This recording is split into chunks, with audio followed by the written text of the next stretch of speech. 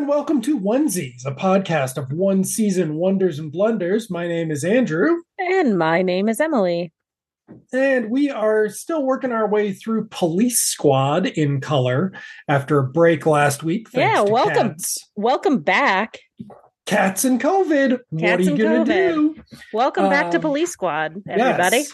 So we're on episode 5, which is entitled Rendezvous at Big Gulch or Tear in the Neighborhood. Yes.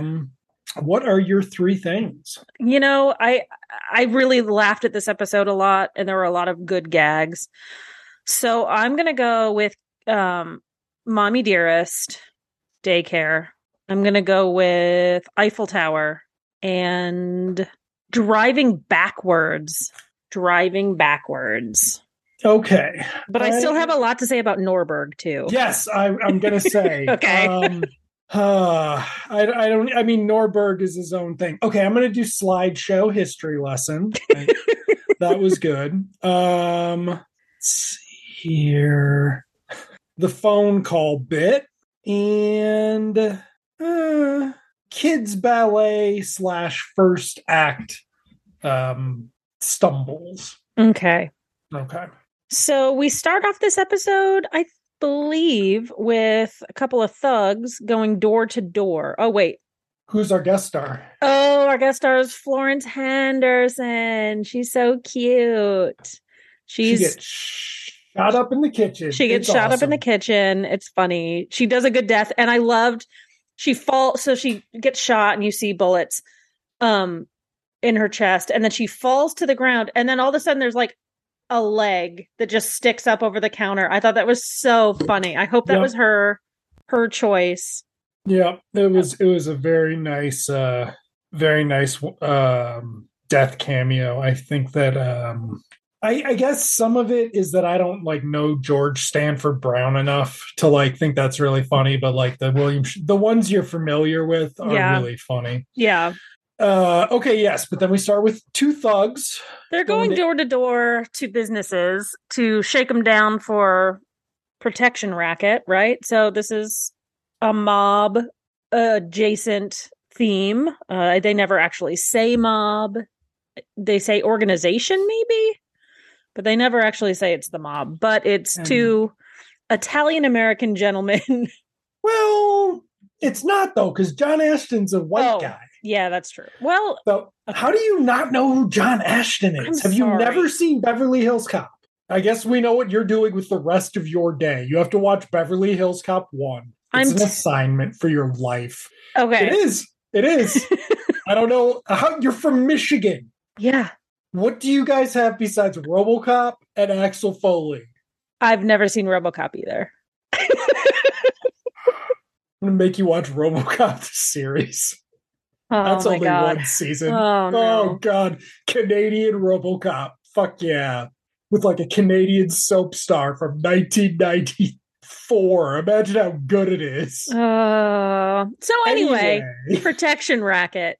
They're going door to door, extorting money. There's some funny sight gags where it's like a restaurant and there's some guy standing out front with a chicken that may or may not be dead. Yeah. And then they go to a pet store, and the pet store owner has birds, but then he's holding on to a dead animal too, as well, which was kind of goofy. But the best one was the Mommy Dearest Daycare Center, where there was someone dressed up like Joan Crawford, and really, really bad, but very reminiscent of Joan Crawford, giving them money. And then they approach a dance studio, and there are 5 or 6 cute little ballerina girls, and their ballet teacher is teaching them, and she doesn't have the money to pay them. Business hasn't been good lately in the inner city dance studio with all white kids. With all white, I mean, it's the inner city of the backlot. It's not that bad, right? Right. Yes. So they then beat up the dance teacher, and when they smack her, the kids do a move or something similar in unison. The scene had started with them just kind of following her lead in general. She was doing ballet positions and they would follow her. And then she ushers them back towards the mirror where they are supposed to just carry on without her. But instead they are miming the moves as she's getting the shit kicked out of her by some thugs, which I kind of went, ugh. Yeah, I'm like, oh, 1982, but no, it's just like, no. Poor taste. It's poor taste. It's there's another problematic joke in this one, though it's a repeat joke. But yeah, so then we go to Frank. And so at this point, I was like, is this episode gonna be okay? And Frank's intro does not reassure me. He's doing emergency vehicle crashing. And so he puts on his helmet while he's driving, and then he crashes, but it's footage of actual like car crash test dummies. Yeah. It wasn't great. I thought it was just a quick throwaway, kind of silly. Yeah, I mean, this whole first scene, just sort of the whole setup, kind of until Norberg's back, is awkward because then we get to the police station where Frank and Ed have a bit where they're passing a report back and forth. As they're speaking, it's almost like a talking stick, but it seems like a battle, like a sword fight, like dudes having a sword fight. As they're taking their line, they take the piece of paper from one another and look at it over and over and over. I thought it was kind of funny, but completely silly and irrelevant. Yeah, because they weren't using the report to answer the questions. Yeah, so but then somebody takes it away, and Frank goes over to question the ballet teacher, but he mistakenly goes to talk to somebody in Hunchback of Notre Dame. Oh, is that who that was supposed to be? I don't know, but it's kind of what it was like a movie mask. Like. It was like a horror movie mask. And then Ed's like, no, she doesn't look that bad. And then we go over and she's just got like a Popeye black eye. Yeah, grease paint underneath her eye. Yeah. And they do the cigarette bit. And then it turns into him offering her a bunch of beverage choices and breakfast pastries, and she doesn't want any. And then as he's trying to convince her to testify, he's sort of describing things grossly, but not, but everybody's yelling at him that they're trying to eat. And it's just kind of like, but you're not really grossing people out because like you work in a police station and this is the type of thing you see and hear all the time. And it wasn't like it's like some guy's like, I'm having a tuna fish sandwich. It's not like Frank was talking about we're going to stamp out crime like it's fish mucus between, in a cannery or something. It was unrelated and it was like a little exaggerated. And then he goes over and tells a uniformed cop to put a tail on her. Oh, that was so funny. Tail out. Oh, you are easy in the morning. Good God. Okay, I did like the next bit when he goes over to talk to Ed to look at the map. Yeah. And they're like, I think all the incidents are happening in this one area. And we cut to the map and all the pins are there. Because we're back to the joke. Yeah. That they're fucking dumb. Yeah. Yeah.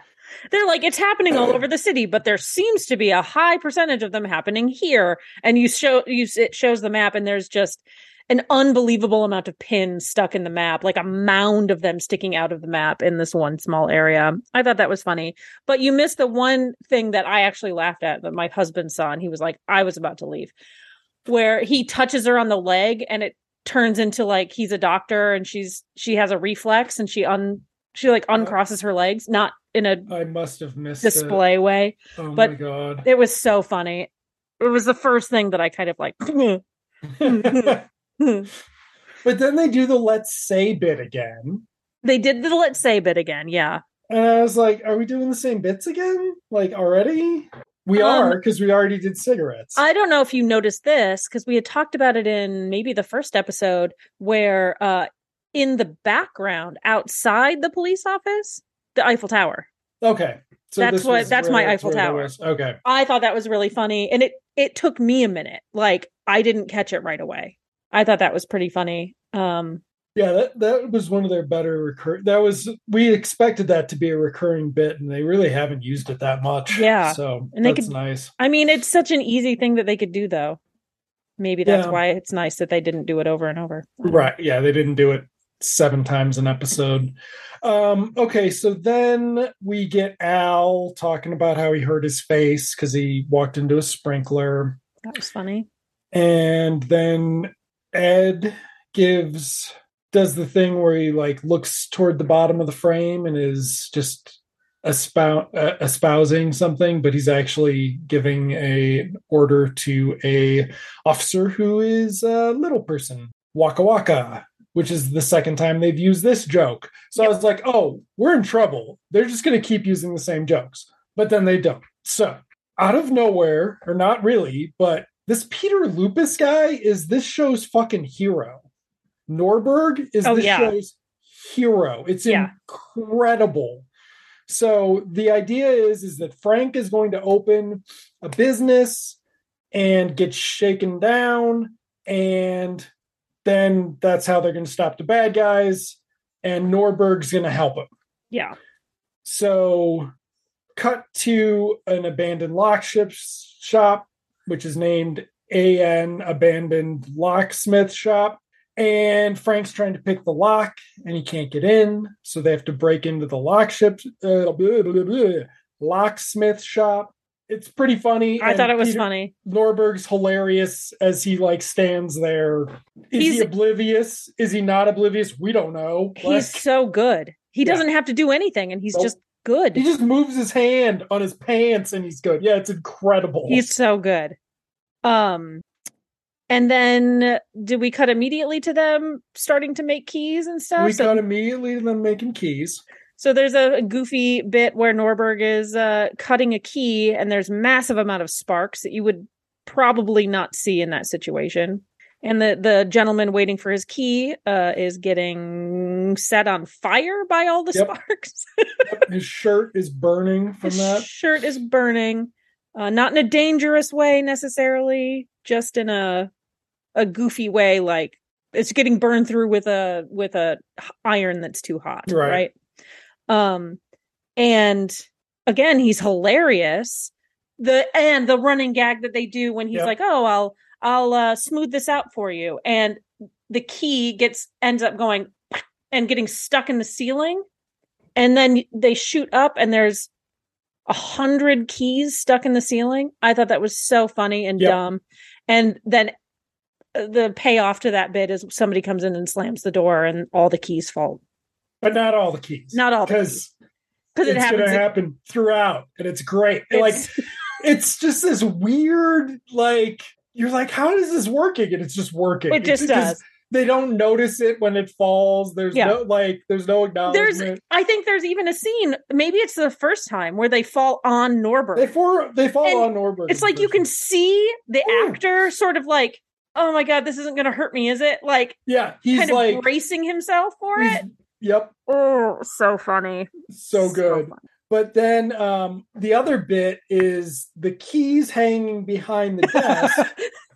I took pictures of that. I was going to share it with my husband.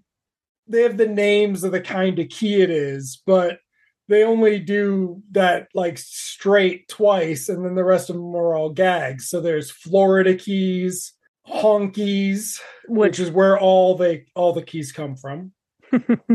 But then there's a turkey and a hanging turkey, and then Frank moves his head at some point, and right next to it is a pot roast, which I thought was like a great exclamation point to the gag. Yeah. So Frank helps somebody with that while Norberg's fucking around with the machine, and then the two toughs come in to shake them down. Mm-hmm. And we have a bit where somebody says key store, and Frank thinks they say keister. This is a good Leslie Nielsen episode too. It really is. I was going to say, like, we can't give Norberg all the credit, because he does a lot of his running gags are like physical comedy where he's not really doing a lot.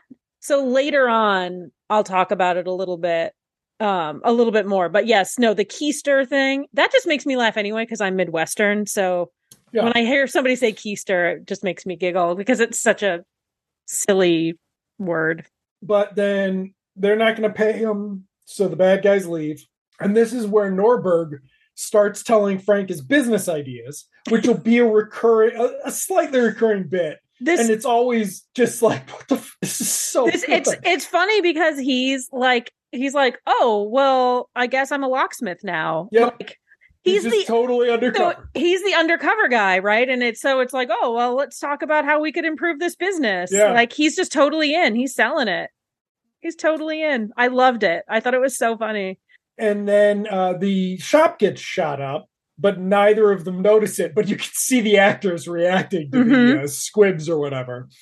And then after the place is shot up, somebody throws a rock through the window, which they take notice to. Then they do look out and get down for the rock, and they bring it up, and there's no acknowledgement of the shooting, which would make sense given the opening credits where everybody gets shot at all the time, but we've never referenced it inside the show like this before. And I think it's important that the rock is the only thing that's being used as evidence. They're not pulling bullets out to see what caliber, to see what kind of gun it came from. They're not doing that. It's just the rock that goes to evidence. Yep. So Frank now goes back to the lab, and this is where you have the driving backwards sequence. Oh, which I thought was so fucking stupid.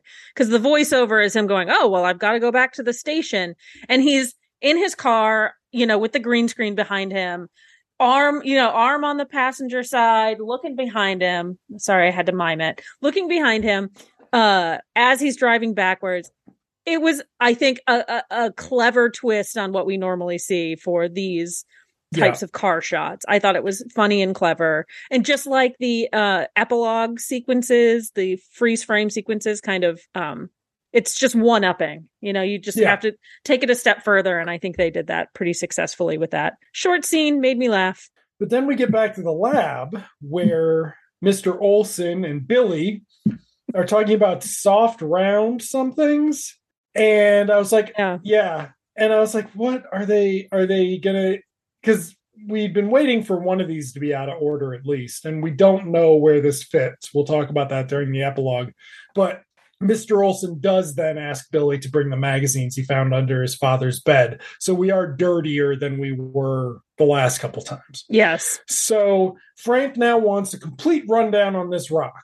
And so we get this idiotic thing where he's like, there are no fingerprints on it. It's clean rock. Look at the simplicity of the design, Frank. And Frank's like, but where did it come from? And this is where we get my slideshow. And I was like, I think I remember this from being a kid, because I'm like, this is, or they do it in a Naked Gun too. But they go to the lights at the door and he turns it off, and a slideshow film strip starts explaining where rock came from at the molten core of the earth billions of years ago. And it ends with what we scientists call rock. And it was just like fucking perfect. It was so silly. I loved it. So good. Yeah.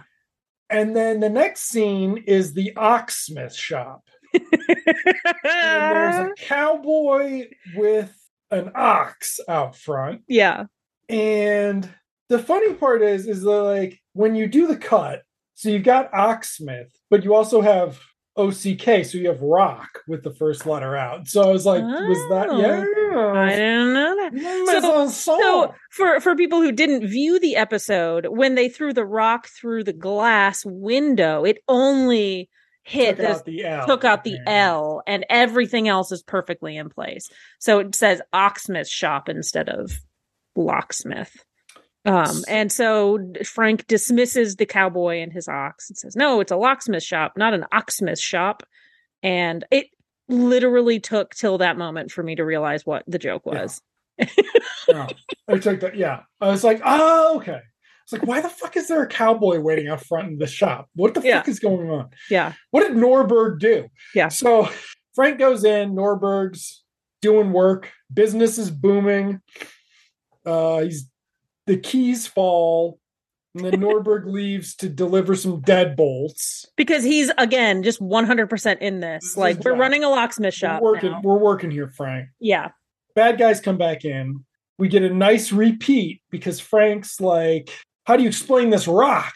And the one guy, Robert Costanzo, who's on, I think, Seinfeld at least once, is like, well, billions of years ago, starting the bit that the slideshow did. Then Frank cuts him off. Yeah. Cuts him off. And he's like, you owe me $100 through the window. Cough it up. And so he coughs up a bill, magic trick style. But it's only a 20. And then apparently John Ashton's going to beat the other $80 into Frank. And so we cut to the door where Robert Costanzo comes over and he turns the sign and it says, back in 5, owner being beaten. And then we hear the punch out. And then there's an extended gag of things coming out of the door. So the door blasts open and chickens come out first. A cowboy gets thrown out as if he's getting thrown out of a saloon. Different cowboy. Pots and pans, that's right. It was a different cowboy. I noticed that too. And I was like, well. And then the 2 bad guys. Yep, because Frank kicks ass. And it's this great thing that they do with Leslie Nielsen. And I realize that this is part of the appeal of Leslie Nielsen to me, is that he is, I don't want to say he's smart, but he sounds smart. And the character.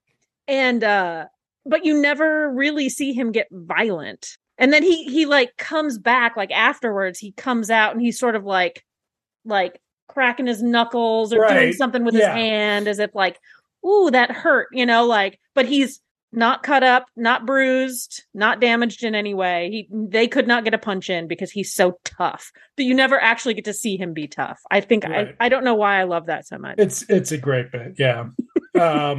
So then we cut to the other people in the neighborhood cheering because Frank stood up to the mob. But then we cut to Mr. Big with his kitty cat. Oh, I love his adorable little kitty cat. And my husband was quick to remind me that cat's dead now, by the way. This is my life. You should tell him it was also a bit from Blofeld and James Bond, and that cat's also dead. But it's this funny thing where, guys, I have this written down, where it's like the bad guy whose face you never see. Right. Just in the first scene, and he's just kind of petting his beautiful cat. She was so beautiful. All cats are female to me. But then throughout the scene, or at the end of this scene, he kind of leans down to get his head in frame to kind of make a point. I thought that was kind of funny.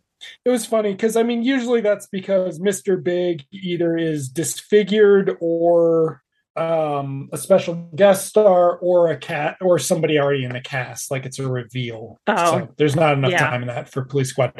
But the guy who peeks into the frame is Al Ruscio, who was in Godfather Part 3, but not Godfathers Part 1 and 2.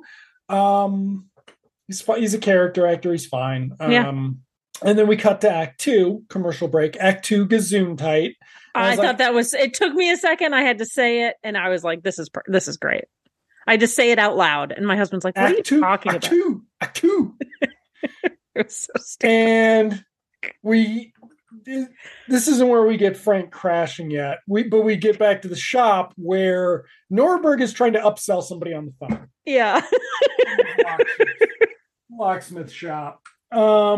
And a classy dame / slutty dame comes in and tells Frank she wants 50 keys made. 49 are for the Chicago Bears, and 1 is for him for when he delivers it to her apartment today at 3.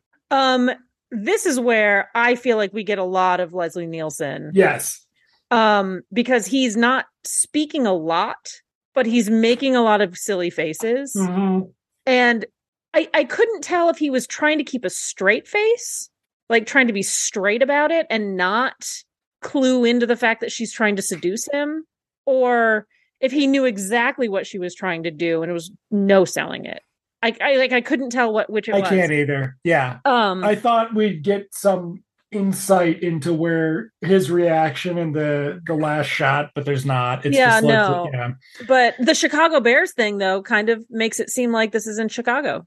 Yeah. And once again, there have been at least one other thing. The Milwaukee thing. Yeah, the next state. Yeah. So then we cut to Frank in a hallway explaining that it's taken him 2 weeks to find the apartment because she didn't give him her address. Which was hilarious. I mean, I saw it coming and I still laughed. So she hears him in the hallway, and then she has got a cute little dog, and then she shoots at the door. The door has a paper target on it, like from a shooting range. And after we get the reaction shot of her shooting, we cut back to the door where now the paper target is holding its chest where it's been shot, which also might have shown up again in the Naked Gun. I think it did. Like, I haven't seen Naked Gun in a long time, but I'm like, that is a familiar bit. That's something, right? Yeah. Or maybe Loaded Weapon did it. Like somebody did it. Yeah. At some point of the spoof movies. But she did not shoot Frank dead. He comes in and grabs her, and pretty quick, the phone call.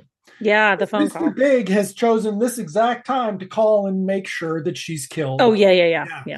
Which is funny because he was supposed to show up 2 weeks ago at 3 o'clock. Yeah. So, right. So the guy's been calling. And I expected it to be that he was in like a second room in the same place because like he heard the noise. But no, it's not even that much of a thing.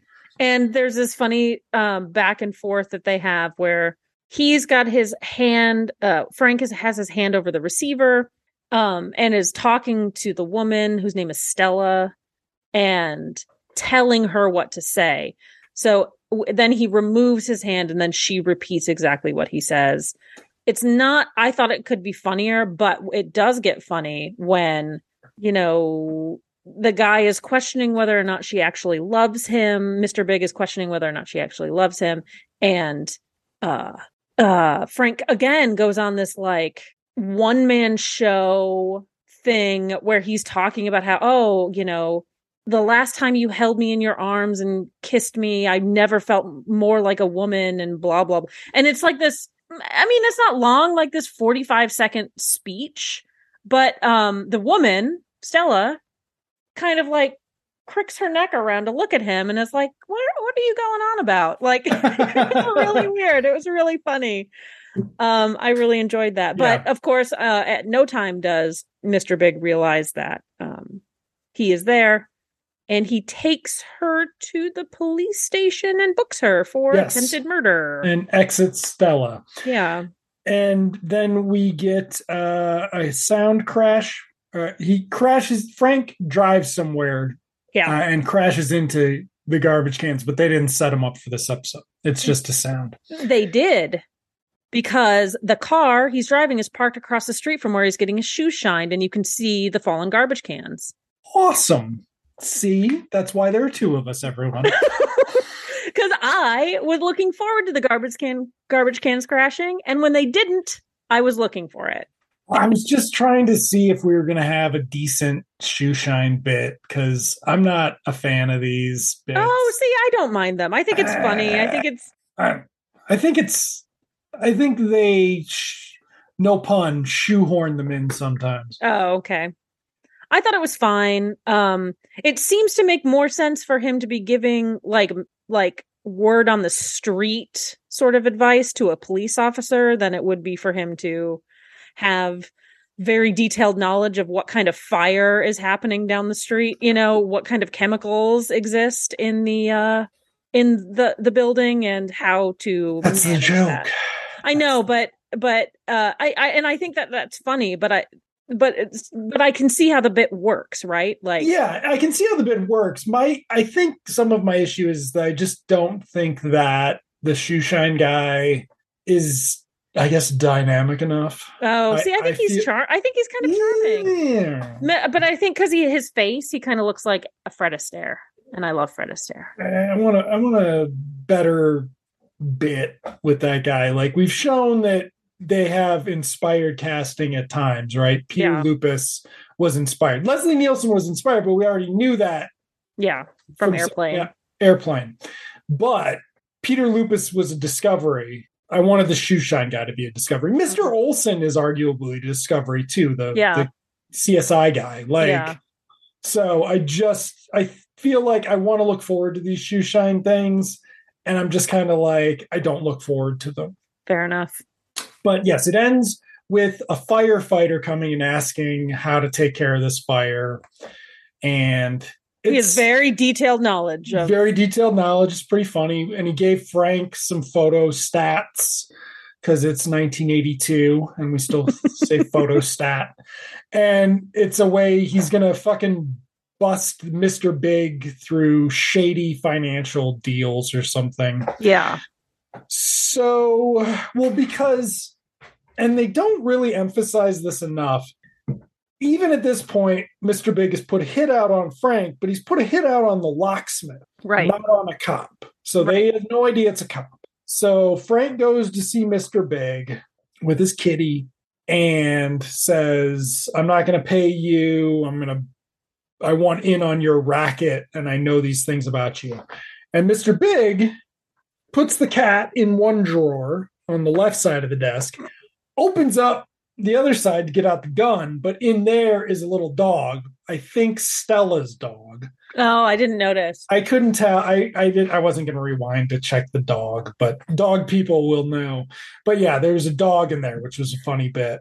But you missed my favorite bit that I actually laughed out loud and annoyed somebody in my household. Mm-hmm. When he comes into the office first to meet Mr. Big, and Mr. Big is like, "Who are you? How did you get here?" And he says, "I'm a locksmith."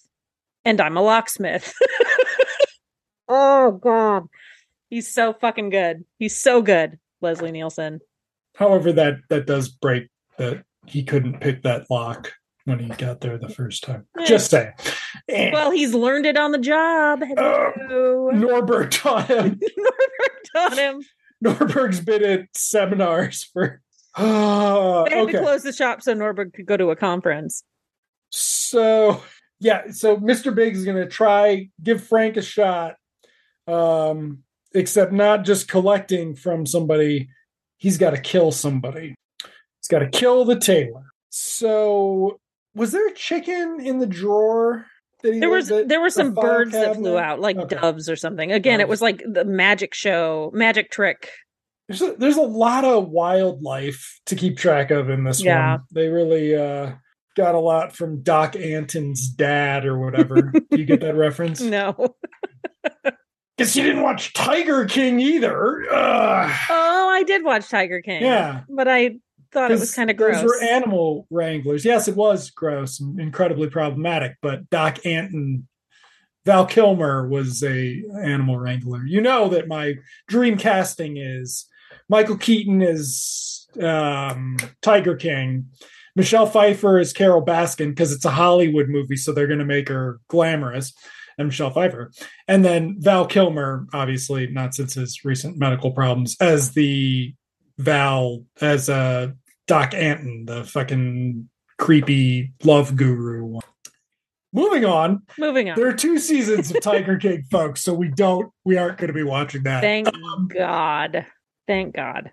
But I don't know, though. Like, that is an incredibly problematic documentary, and it showcases all of the problems with the new quote-unquote documentary style, where it's really just fucking lying to the viewer to fuck with them so you can do a reveal in episode 4. So it's like, it does showcase that problem very well. Anyway, cut to the ballet teacher, where Ed is there. And I was just waiting for whatever this joke was going to be. And I knew exactly what it was going to be. I was hoping it was going to be a little bit different, but I was... What were you... Okay, we'll get to what it is. But the ballet teacher's like, look, can you please get your guys out of here? It's disrupting my class. And Ed's like hemming and hawing, but then they're like, okay. Norberg comes in to say, we got to go off to the other... tailor, we got to go set up on the tailor so we can help Frank out. And then we cut to 3 old guys in leotards, plus in bright blue leotards. Yeah, which that's what I was expecting. I was hoping for like a little kid in a leotard with like a police hat on or a police badge or something indicating that it was a police officer, with like a gruff voice, like, Roger Rabbit style, little tough kid who's actually a cop. So sadly, my mind went to, I'm glad they didn't do the little guy. Yes. So it was a bunch of like 6 foot tall old men in leotards. Chubby in leotards. Yeah. I was just like, damn, dude, like props. I don't know that I'd do that, and I don't have that belly. Yeah. Okay. So then we cut to Frank heading to the tailor shop, and the thugs intercept him and say, we're hitting the dance teacher instead, where we now know the cops have just left. Yes. So they head over to take care of the dance teacher, and they push Frank inside, and I'm like, she's going to say, hey, Frank, you're a cop, right? And she's like, hey, Lieutenant Drebin, how's it going? Yeah. And he's like, shh, but she doesn't shush, and the bad guys are like, hey, he's a fucking cop. Yeah. So we then get this fight scene that I thought was better written than it was staged. Mm-hmm. Like, it's got some really funny gags in it, but the direction is these really boring, like, medium long shots and just cutting back and forth between them. And I'm like, you can cut back and forth between your shots. It's just got to be a better shot than that. And there have been other things like that, like in the locksmith shop. Whoever directed this episode was not one of the better directors, but it was like one of the better written action scripts. Like, as a proof of concept for a police squad, like, if I feel like if we'd seen this before some of the more lackluster ones, we would again be like, they can pull this off, they can keep it going. Like, yeah, you might have a rough first 3 minutes, but as long as we've got the Leslie Nielsen Norberg 1-2 later on, it works out. Right. Just could have been better directed. Yeah. And the dance teacher turns into just a screaming woman in the background. It's almost funny when she's like, oh, he's got a gun. Oh, he's got a knife. Watch out. He's got herpes. And I loved when the guy started running toward him with his lip out. It was so funny. It was good, but it was terribly directed. Yes, yeah. Just terribly directed. Good gag, poorly executed. Yeah. So Frank saves the day, of course, because we've already established Frank can kick these guys' asses. So there's like no, I mean, at one point the fist fight starts because Frank shoots their guns out of their hand with one shot. Yeah, I love that. And then it's like, it's awesome. They put their guns go in opposite directions. It's very beautifully choreographed. So we then get Frank, like a shot of Frank telling her to call the cops or something. And then we cut back to him and he's bloody and he's got his handkerchief out. And then we cut to her and then we cut back to Frank and his face is clean. Yes, I loved that. That's the last thing I had on my thing. And I was like, you needed to emphasize that a little bit more. Like, the timing of it was pretty darn good, all things considered, for this direction. Yeah. But it just needed to be a little bit tighter. Yeah. But yes, then we cut to the epilogue where I was hoping we would get a list of Stateville prison folk, but we do not. Mm-mm. So again, it makes you wonder about the order. I am reasonably sure there was a police squad / Naked Gun compendium released at some point in the 90s that would undoubtedly answer this mystery question, but I don't know that I'm gonna hunt down. What kind of dork would want something like that? Not me. I'm trying to think. Somebody who was really into, what's his face? Neil from Freaks and Geeks. Oh yeah. Okay. Yeah. I could see that. I mean, Neil's 100% a fucking incel right now, but like just incredibly problematic incel. But back then, fine. And Bill's married to Christy Turlington or something. Like, that's his like thing, is that, or the girl came back. Yeah. Yeah. So, and then Sam is just Sam. Poor Sam. So yeah, the epilogue, the final Deep cuts, folks. Deep cuts. the final sequence when they do the freeze frame is the coffee. Ed is pouring coffee, and despite it being freeze frame, he keeps pouring. And the cup falls. It was really good. And Leslie Nielsen's just like, what the fuck is going on? Like, yeah, his eyes are moving around a little bit. Did they not tell Leslie Nielsen this, or is he acting? Like, because, yeah. And the timing of it was just a smidge off. Like, he's mid-sentence, and then there's just half a second where between him ending his sentence or being interrupted by the music and the music actually starting. It was just a little bit off. But it was still funny, and I can't wait to see what they do with it again. Again, they one-upped it. You know, I liked the chimp before, but the coffee pouring wasn't bad. Coffee pouring was good. Yeah. Like I said, this is a really solid episode. Like, I was nonplussed by the opening, but they really turned it around and kept going with it. Like, I enjoyed it. This fucking show. I know. I don't know what we're gonna do next time. RoboCop the series. No, it's my turn to choose. It is your turn to pick. I'm not picking that. So episode 6 for next time, and then we might take a break for Thanksgiving. Is Testimony of Evil / Dead Men Don't Laugh. And it looks like Leslie Nielsen is at a nightclub in the image that I see. So that's gonna be interesting. Who else is in this episode? William Conrad. Oh shit, I just gave it away. You just gave away our special guest. I'm sorry. And I'm not gonna edit it out. Wow. Uh-oh. There's somebody. Oh, okay, never mind.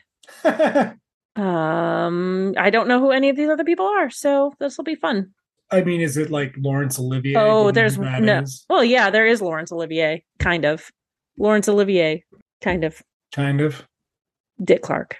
He's Dick Miller. Dick Miller. You don't know who Dick Miller is? Nope. He's Vic. He's Vic. You know who Dick Miller is. I refuse to believe this. I've never heard of some of this stuff.